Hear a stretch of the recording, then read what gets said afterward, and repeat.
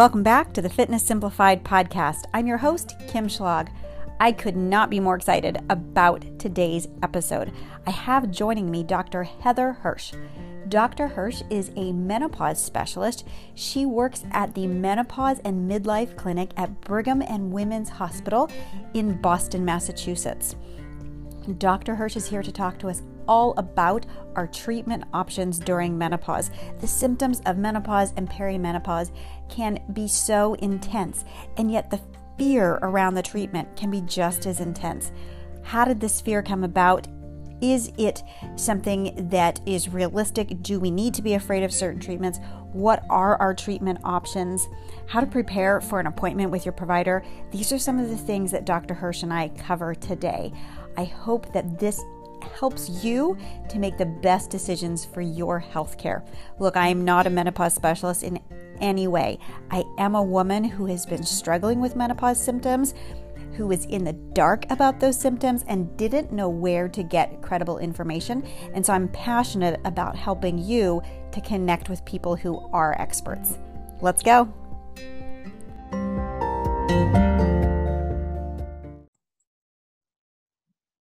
Dr. Hirsch, welcome to the program. Thank you so much for having me. I am so excited to have you and your dog here with us today. Yes. Hopefully she will stay quiet for the duration of this episode. We'll see. Maybe she'll make a special guest appearance. Right. So, Dr. Hirsch, in reading about you, one thing I notice you say a lot is that your mission is to expose the gaps in women's healthcare. I would love to start by having you talk to us a little bit about that. What gaps have you seen, and how do you think we should go about closing them? Yes. So I will start with telling you then a little bit of the story of how this came to me. So after I completed my internal medicine residency, I was looking for a fellowship in women's health, and I found this fellowship at Cleveland Clinic. So it's a 2-year fellowship where we do extra training after our internal medicine residency on women's health issues. And I was very interested in contraception and fertility or infertility and polycystic ovarian syndrome from the perspective of an internist, not necessarily an OBGYN. And while I was there, I did many of my rotations with my mentor. Her name's Dr. Thacker. She works at Cleveland Clinic, and she specializes in menopause. And people came from all across the country, like everywhere. They would drive from Tennessee and Florida and even New York City, like big cities. I thought, to come to Cleveland for help with menopause. And it was everything from, I think I have a rare neurologic condition. My doctors won't prescribe HRT. My doctor's taking it away from me. What is going on with me? And I had my aha moment. This is the area that there is just no man's land. There's just not enough physicians who specialize in midlife and menopause. And I use midlife because there's so many other concerns that women experience, ranging from weight gain and hair loss and vertigo and headaches and migraines and abnormal bleeding. So along in that menopause transition, there's so many, too many to list, myths. Oh, there she is. Myths about HRT, myths about menopause that I felt like I couldn't not stay in this sphere, because I just think it is the biggest area where women don't have answers. And then there's just a lack of clear and concise and consistent messaging about what are the options, what are the major symptoms for women in midlife and menopause. So that's why I really got interested in it. And it is, to me, the biggest gap we have in women's health, because I think we have learned how to teach women about puberty, and we've learned about pregnancy. We've learned how to teach and teach each other about pregnancy. And there's a lot of information now about postpartum course. So postpartum anxiety and depression and the fourth trimester. And then after that, it's just kind of poof, no man's land. Silence. So silence. Radio silence. So why do you think that is? Do you have any insight that you've gained about why that is? Why are people not talking about it? Why are you saying there's, not as many physicians who specialize in that? Why do you think that is? So I think that there's a couple different reasons why. So the first is that physicians and ancillary staff, so nurse practitioners, physician's assistants, all people who see patients, don't get really any education around midlife and menopause. So that's sort of the first obvious gap in care.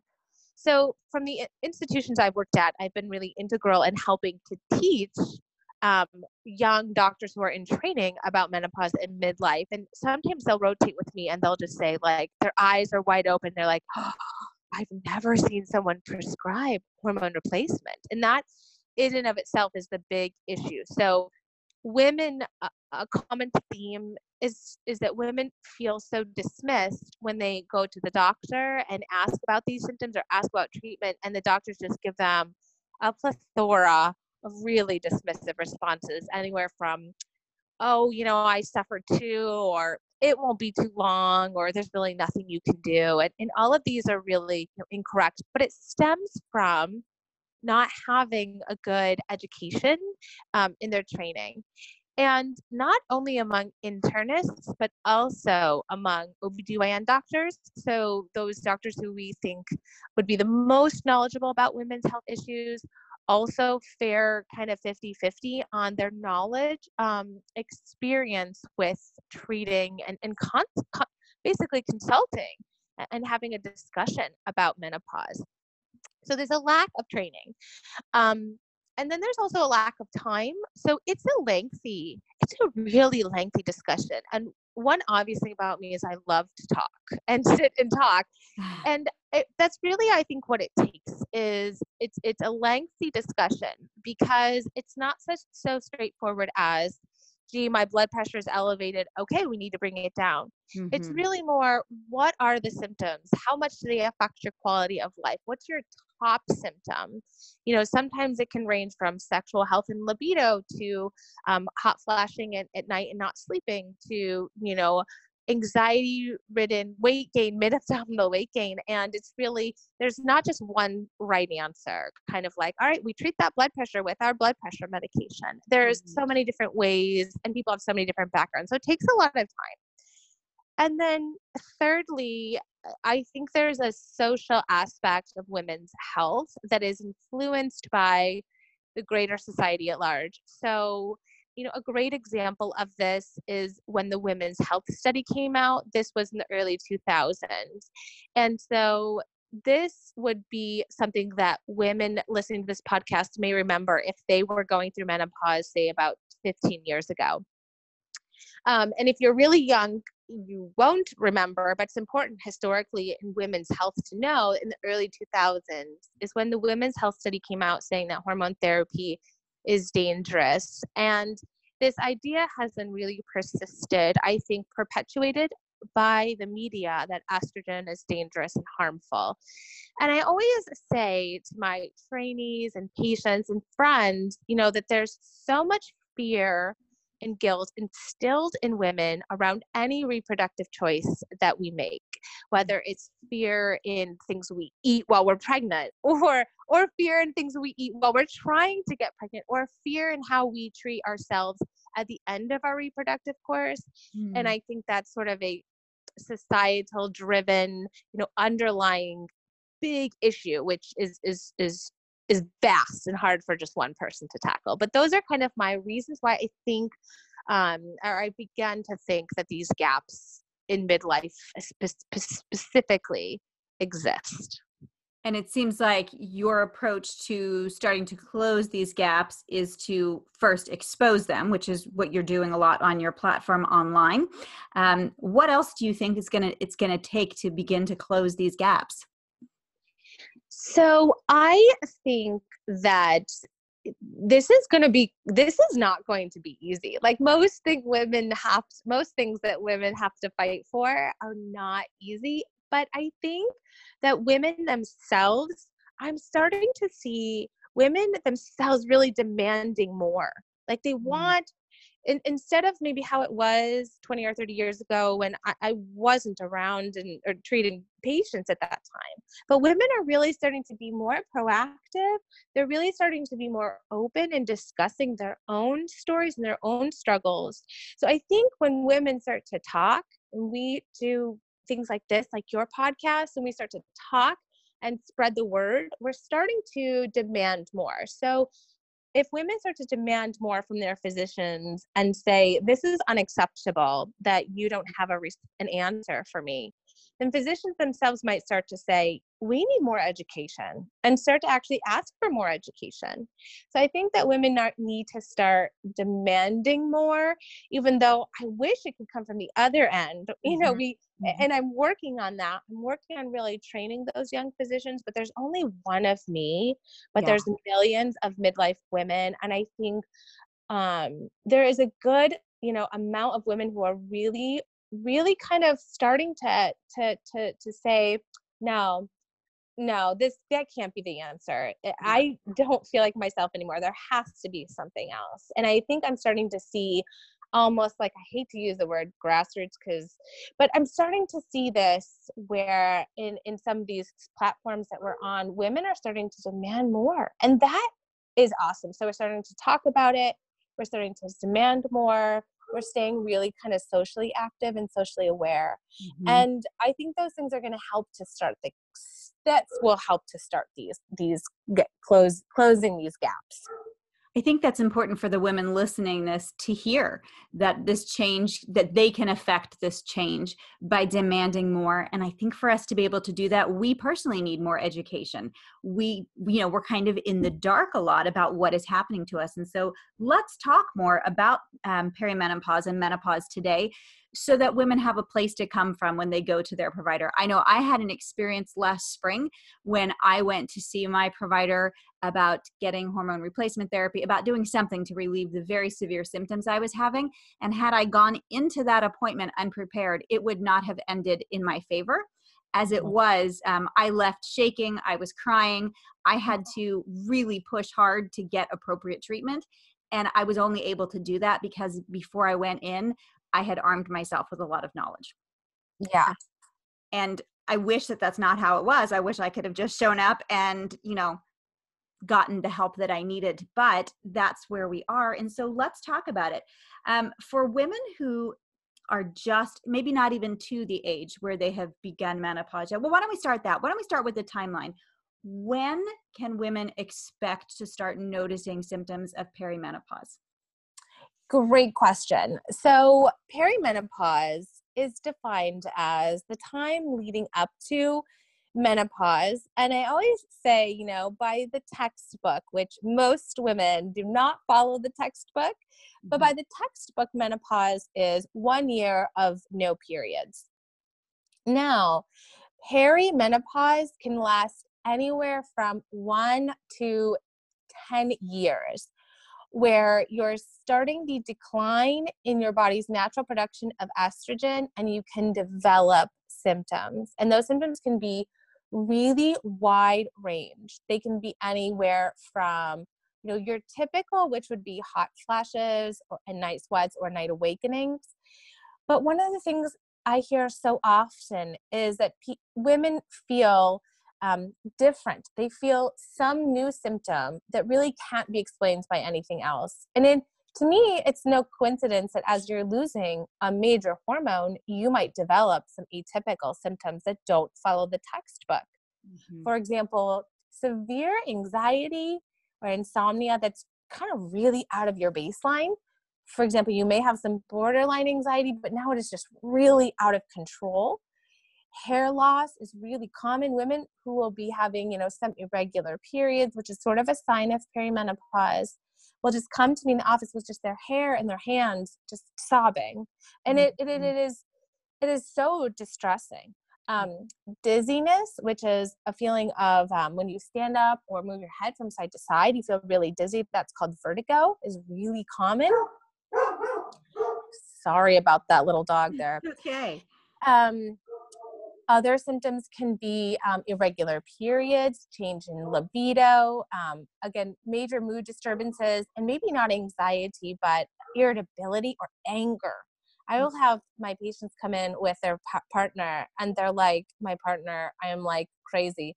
And, here she is in the corner going like, yeah, it's really bad. And, these are real physiologic things. And I think that, again, historically, women have been made out to feel like they're being histrionic or they're being dramatic. And, I think that's such garbage. I think that there's definitely something, going on. Women are intuitive.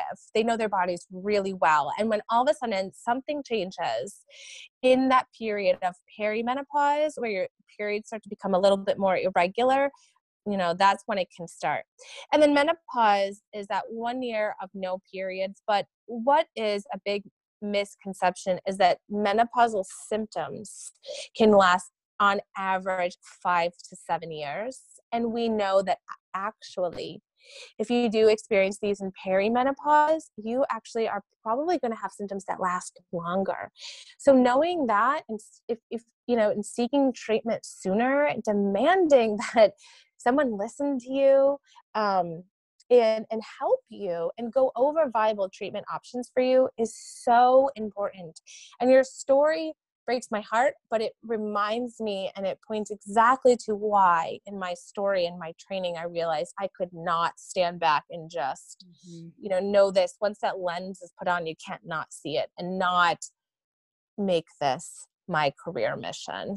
So if I am understanding what you just said correctly, did you say that women who have experienced more severe symptoms in perimenopause are more likely to have symptoms that last longer once they've hit menopause? Did I understand that? You said it perfectly. So if perimenopause can last up to a decade, yeah, and then postmenopause, your symptoms could linger on, you said longer than 5 to 7 years? Yeah. So that's like 17 years. Yes, it is. That is a massive chunk of a woman's life.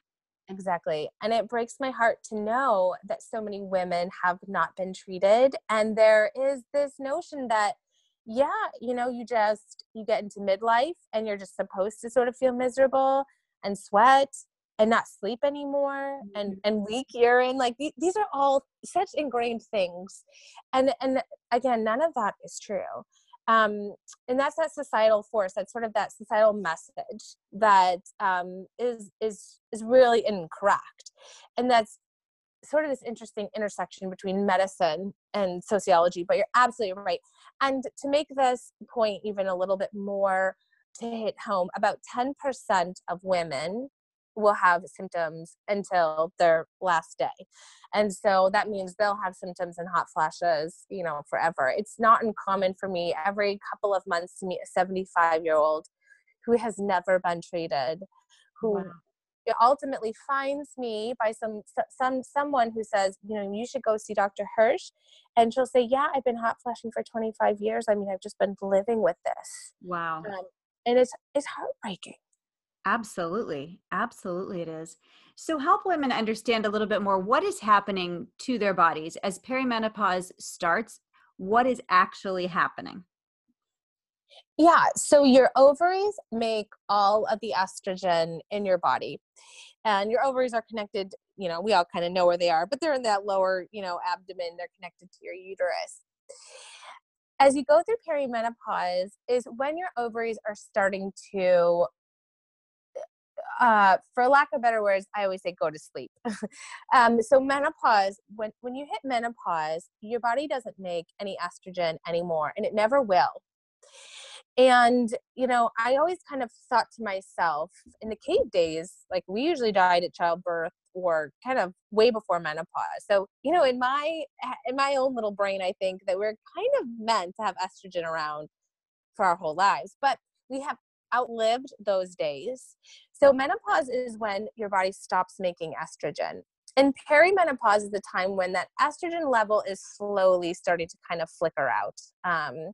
And so that's why during perimenopause, I always say perimenopause is sometimes harder to treat than menopause because we're still kind of working against your own body, which is doing an unpredictable thing.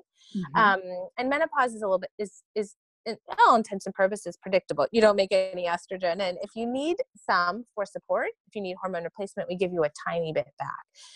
So that's what's really happening in perimenopause. And then once you hit menopause, you're really always postmenopausal because your ovaries are not coming back. So one way to also make this make sense is if you have a male partner, I'll say your male partner is making more estrogen than you do right now. And they're like, oh, because men make some estrogen, definitely, not as much as women do, and they have way more testosterone than women do. Women also make testosterone, but postmenopause or at postmenopause, women don't make any estrogen anymore, where men are still making estrogen. So sometimes that makes women sort of say like, gee, this is ridiculous.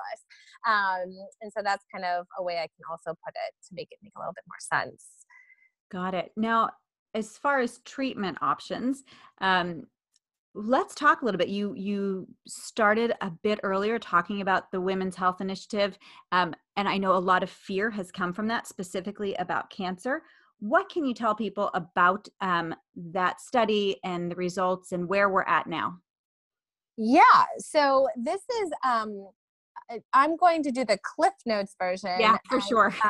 The Cliff Notes version is that the Women's Health Study was a really big, well-designed study, but it had some drawbacks.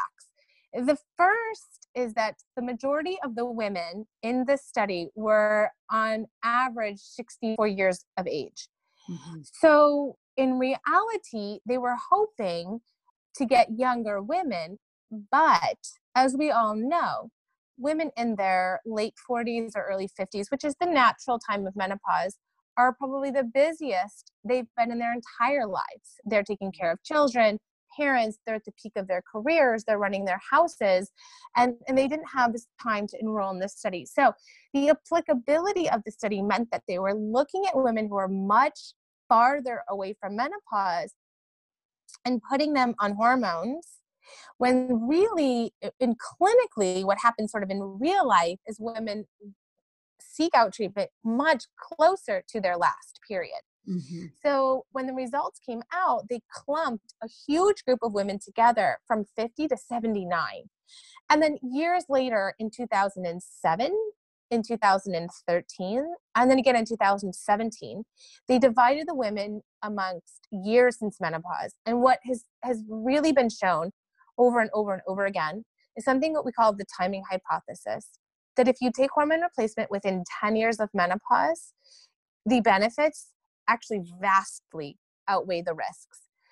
Now, the Women's Health Study only used one option. It's a medication called, the brand name is Prempro, and what this is a combination of conjugated equine estrogen and medroxyprogesterone acetate, which is just Premarin is the estrogen that comes from horse's urine, and medroxyprogesterone acetate is the progesterone component that comes from a man-made progestin. So they only looked at this one combination of oral, this one dose. So first, I want to alleviate the fears about risks for cardiovascular disease or stroke, because the younger you take it, if you take it within 10 years of menopause, this is actually cardioprotective. So actually reduced heart disease in women, which is the #1 cause of death in women.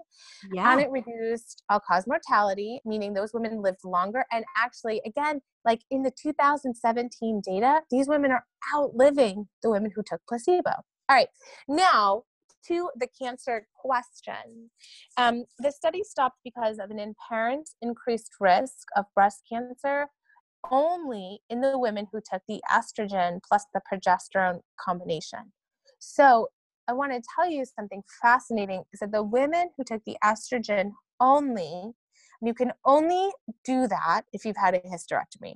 The main reason to take progesterone is to protect an intact uterus. So if you don't have any uterus anymore, you won't get uterine cancer, so you can just take estrogen. Those women had statistically significant, which is a big deal, reductions in breast cancer. So I'll say that again. The women who took the estrogen only actually had reductions in breast cancer compared to the women who took placebo.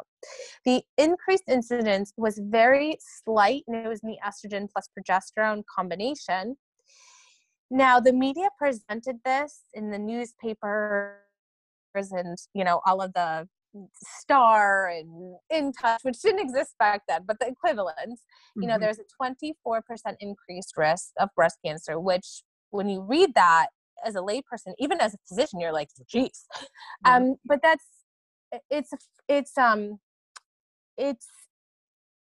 it only makes sense statistically or in epidemiology terms when you think about actually the relative risk. So I'm going to make a big leap, but what the data really showed is that there was an increase about 2 to 4 women in 1,000 over 5 years who took Prempro who got breast cancer, which is actually much less than women who are overweight, obese, or who drink alcohol on a consistent basis. But that's that part of that social, that media, that political aspect of it that makes women feel very fearful, and they really like to make women feel fearful. Yeah. It's not a 0% risk in this sense, but it's a complex and complicated answer. And since the Women's Health Study, we've looked at several different preparations. So you can use a plant-based estradiol and a plant-based type of progestin called micronized progesterone or a norethindrone, or you could use an IUD actually.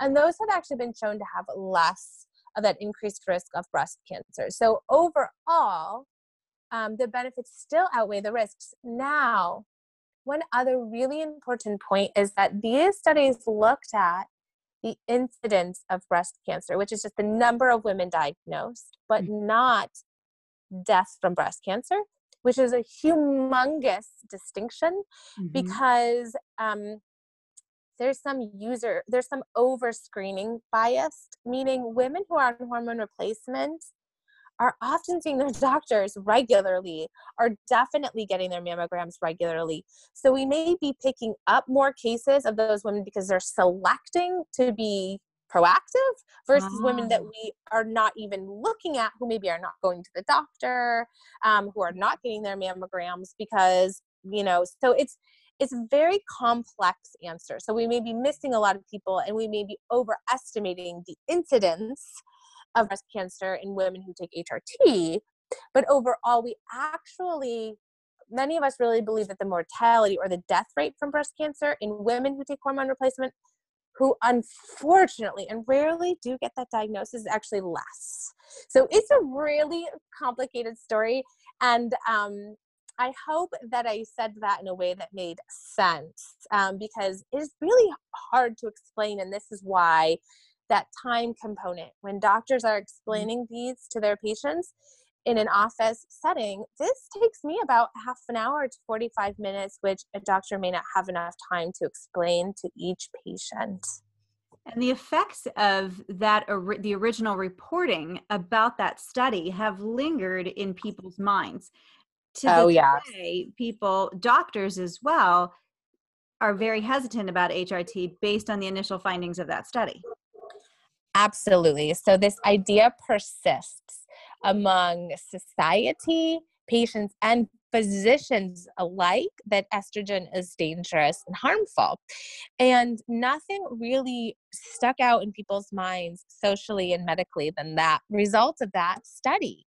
And so my mission is to really help educate both our young physicians who learn in medical school this message in most medical schools, and then to teach older physicians or physicians who've been practicing for a long time to change that deeply rooted idea, as well as to then educate the society and lay people and patients who are also terribly confused and scared, quite frankly, because of course, these are, risks that I would never want anyone to get these diagnoses or to have any risks. But frankly, I always kind of say this when I'm teaching to other doctors, there's probably more risks when you prescribe insulin, aspirin, or diabetes medications that are going to land people in the emergency room than there is when I prescribe, estrogen or an estrogen progesterone combination.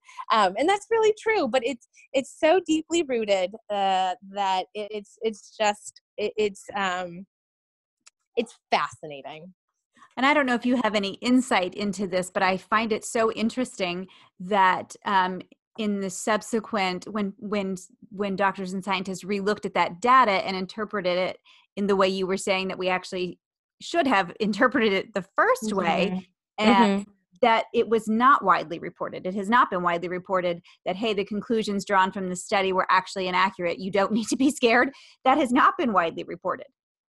Right. And exactly. The media is really, in my opinion, much more interested in studies that are harmful to women or that scare women, but you don't have the same press release, saying, oh, gee, we looked at this data 15 years later, and we see that in the younger women who took it closer to menopause, they actually, they did well. You don't see that story, right? That's not on BBC or CNN or wherever you get your news.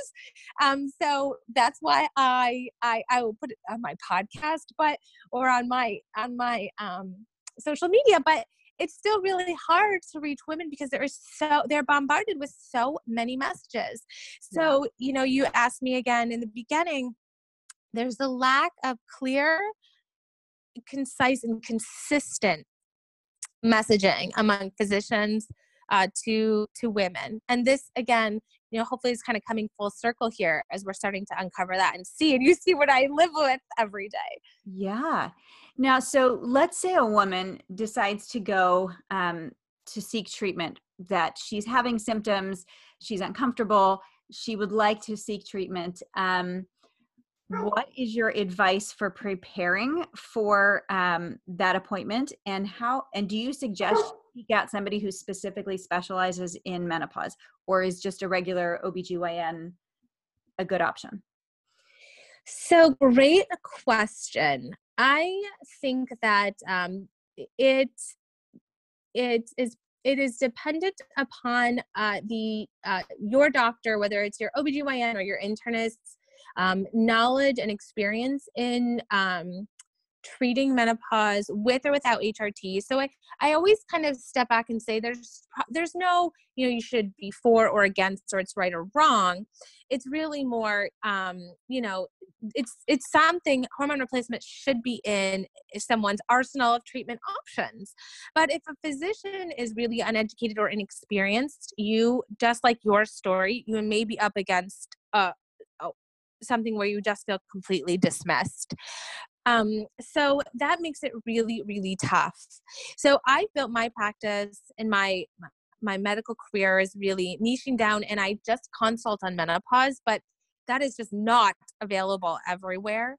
I encourage patients and women to listen to my podcast. I only say that not as a self-plug, but I think that they are really evidence-based and can provide people with a lot of knowledge going into their appointment. And if they come out feeling unsatisfied or feeling dismissed, they can try looking for a NAMS provider. So NAMS is the North American Menopause Society. It's the governing body or the home body for physicians who are interested and experienced in treating menopause. Although a caveat is that there's still no there's still no sort of over regulatory system. So what I kind of say is not all NAMS providers are created equal, but it's probably the best place to start. So you can go to the website, which is menopause.org, type in your zip code and see if there is someone in your area and start with them. They should ideally be knowledgeable and experienced in treating perimenopause and menopause, so that if you felt your first visit with your own doctor that wasn't good, you could start there. Then I always say, unfortunately, there is barriers to this. A lot of these physicians, I've been told, don't take insurance, so they have, they're out of pocket, which is terribly unfair. Or they're not in someone's area. So that's also terribly unfair. So again, there's more sort of to the story. I always say, you can travel just like patients went all the way to Cleveland to be treated. If you have to go to another city because you feel like your quality of life is so low that you need to travel, it's probably worth a trip. If you need to see an expert such as Cleveland, or I'm in Boston, or there's many doctors who do work in academic settings who take insurance. But again, that's still costly. You still have to travel. And then finally, one of the things I've been working on at nights and on weekends is I've been working on making my own course. So one of the things I want to include in there, or I've included, is it's a really great option. It's going to really go through, how do you interpret your own labs? How do you, decide if treatment is right for you? What are the real risks and benefits of hormone therapy? Almost like in a way so I could reproduce myself or replicate myself in various cities. But I want to include a guide on how to talk to your doctor who may not be knowledgeable. In fact, it might be even, an interesting idea to let physicians take this course, or to develop a course for physicians, that's kind of quick and to the point, because I can educate so many physicians, but there's just, thousands I can't reach. So those are that's fantastic. When will your course be available? Yeah, hopefully in January. And on my website, which is heatherhirschmd.com, I now have a button for my course, which is almost done. I'm putting the finishing touches on it. And like you, learning technology, which is something I did not learn in medical school, but learning the audio and learning how to stream these so that they look and work for people. But that might be another option too, because of the themes that we keep discussing is how there's a lack of clear and consistent messaging, how women are, worried, confused, scared, and dismissed, and that there's just a lack of physicians who are trained and educated in this area who can help. Yeah. Am I remembering correctly that on the NAMS website that they have kind of guidelines about HRT and when it's appropriate and when it is not? I'm not sure if that was them or not. Yeah, I believe that there is. The NAMS website is actually flooded with information. There's a lot of great information on that website. In my own opinion, it's a little, it's not so user friendly in the sense that you kind of have to dig a little bit, but there is a section for non-medical women who can read through that.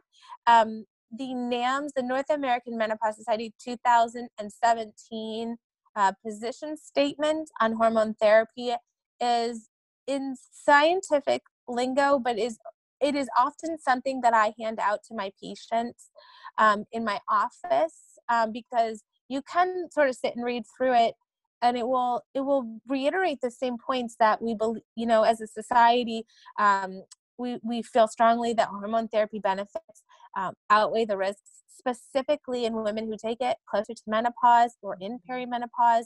There's lots of data also for, we've been focusing on natural menopause, but for women who may be in menopause in their 20s or 30s after radiation, after chemo, maybe they've had their ovaries taken out for terrible endometriosis or terrible cystic ovaries, they can be put into menopause so young, and they definitely, without a question, should be on estrogen replacement, because we know they have an increased risk of death from cardiovascular disease without estrogen when they are really young.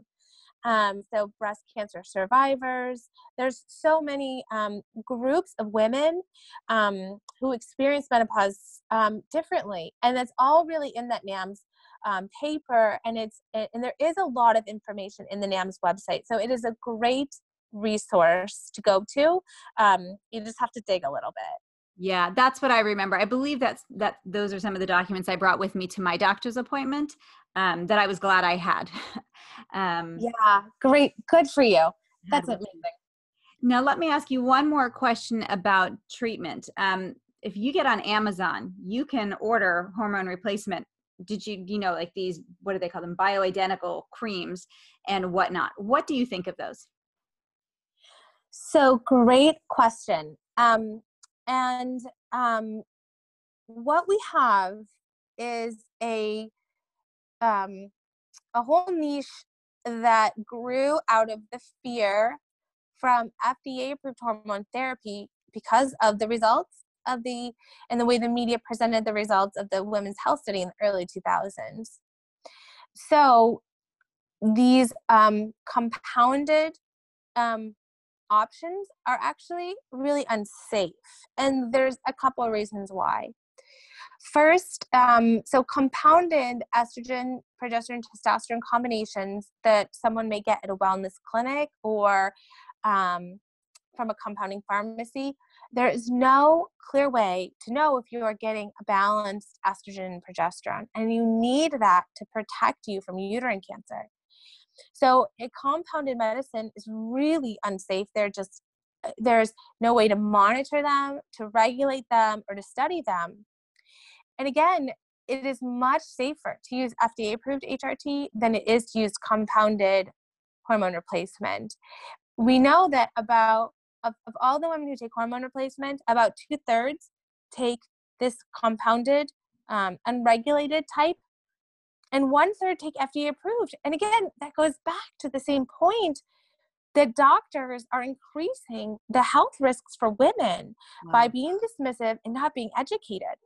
The other problem is super therapeutic or massive amounts of testosterone, which can often be found in pellet injections. I doubt you can get that on Amazon. But pellet injections give super therapeutic levels of testosterone. So side effects from this is that women can have permanent hair loss, permanent deepening of their voice, permanent enlargement of the clitoris. And these are all things I actually see. These happen. Wow. Now, where are women getting those? Yeah, pellet injections are very popular in geographic locations. The ones that I know of are Texas, actually Central Ohio, where I was before I moved to Boston, and definitely in California in sort of the southern states. And women get them from their doctors? Yeah, they do. Either physicians or maybe pharmacists or nurse practitioners or people who learn how to do this. And physicians have had their licenses revoked because of this. But there is this idea that they're marketed as being safer than FDA-approved hormone therapy, which is really incorrect. So bioidentical is a slang term. It means that the main medication is estradiol, which actually comes in various forms of FDA-approved. So I always say to my patients, I can get you bioidentical, really safe, regulated estradiol that you can get for a few dollars a month at, CVS or Walgreens. Mm-hmm. Wow. It's surprising that that's even legal.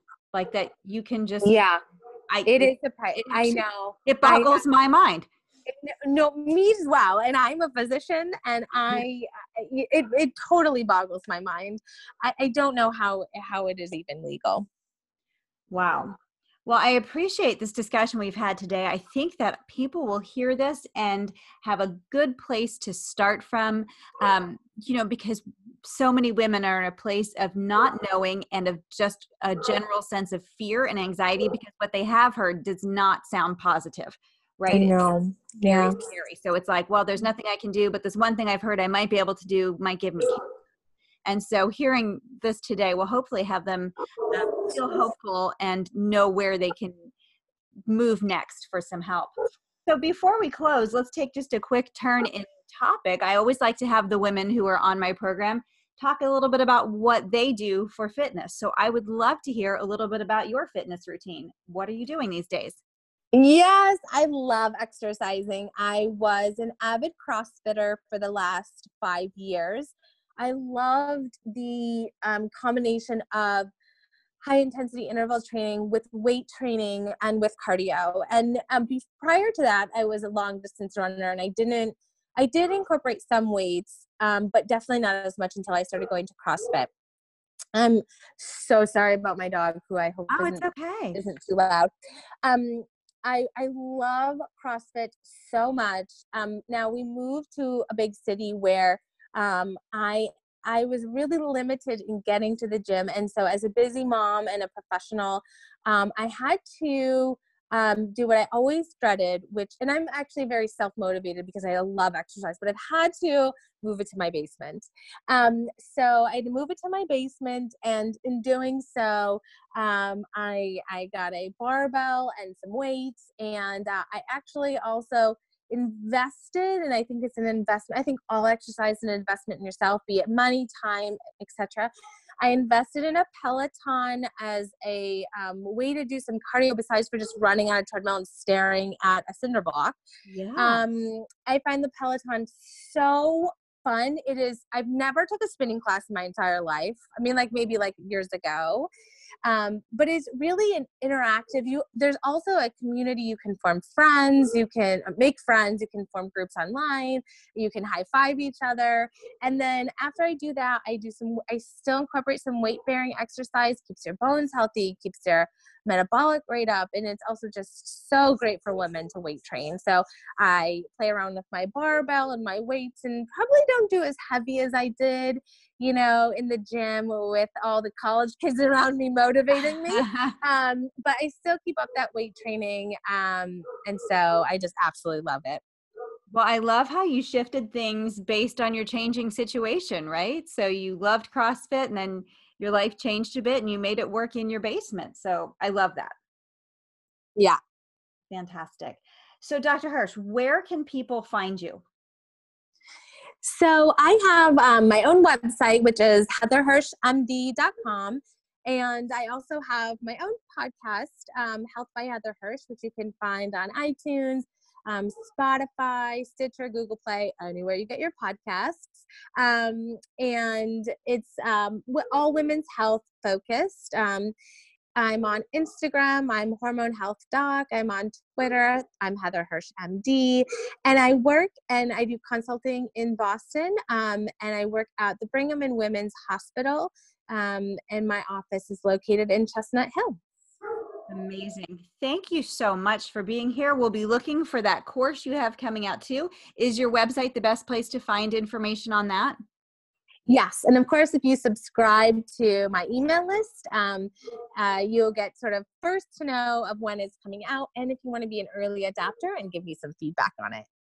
Okay. Thank you so much, Heather. Appreciate you being here today.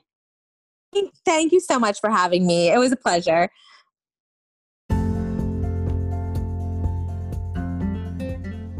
Thanks so much for being here and listening in to the Fitness Simplified podcast today. I hope you found it educational, motivational, inspirational, all the kinds of ational. If you enjoyed it, if you found value in it, it would mean so much to me if you would go ahead and leave a rating and review on whatever platform you are listening to this on. It really does help to get this podcast to other people. Thanks so much.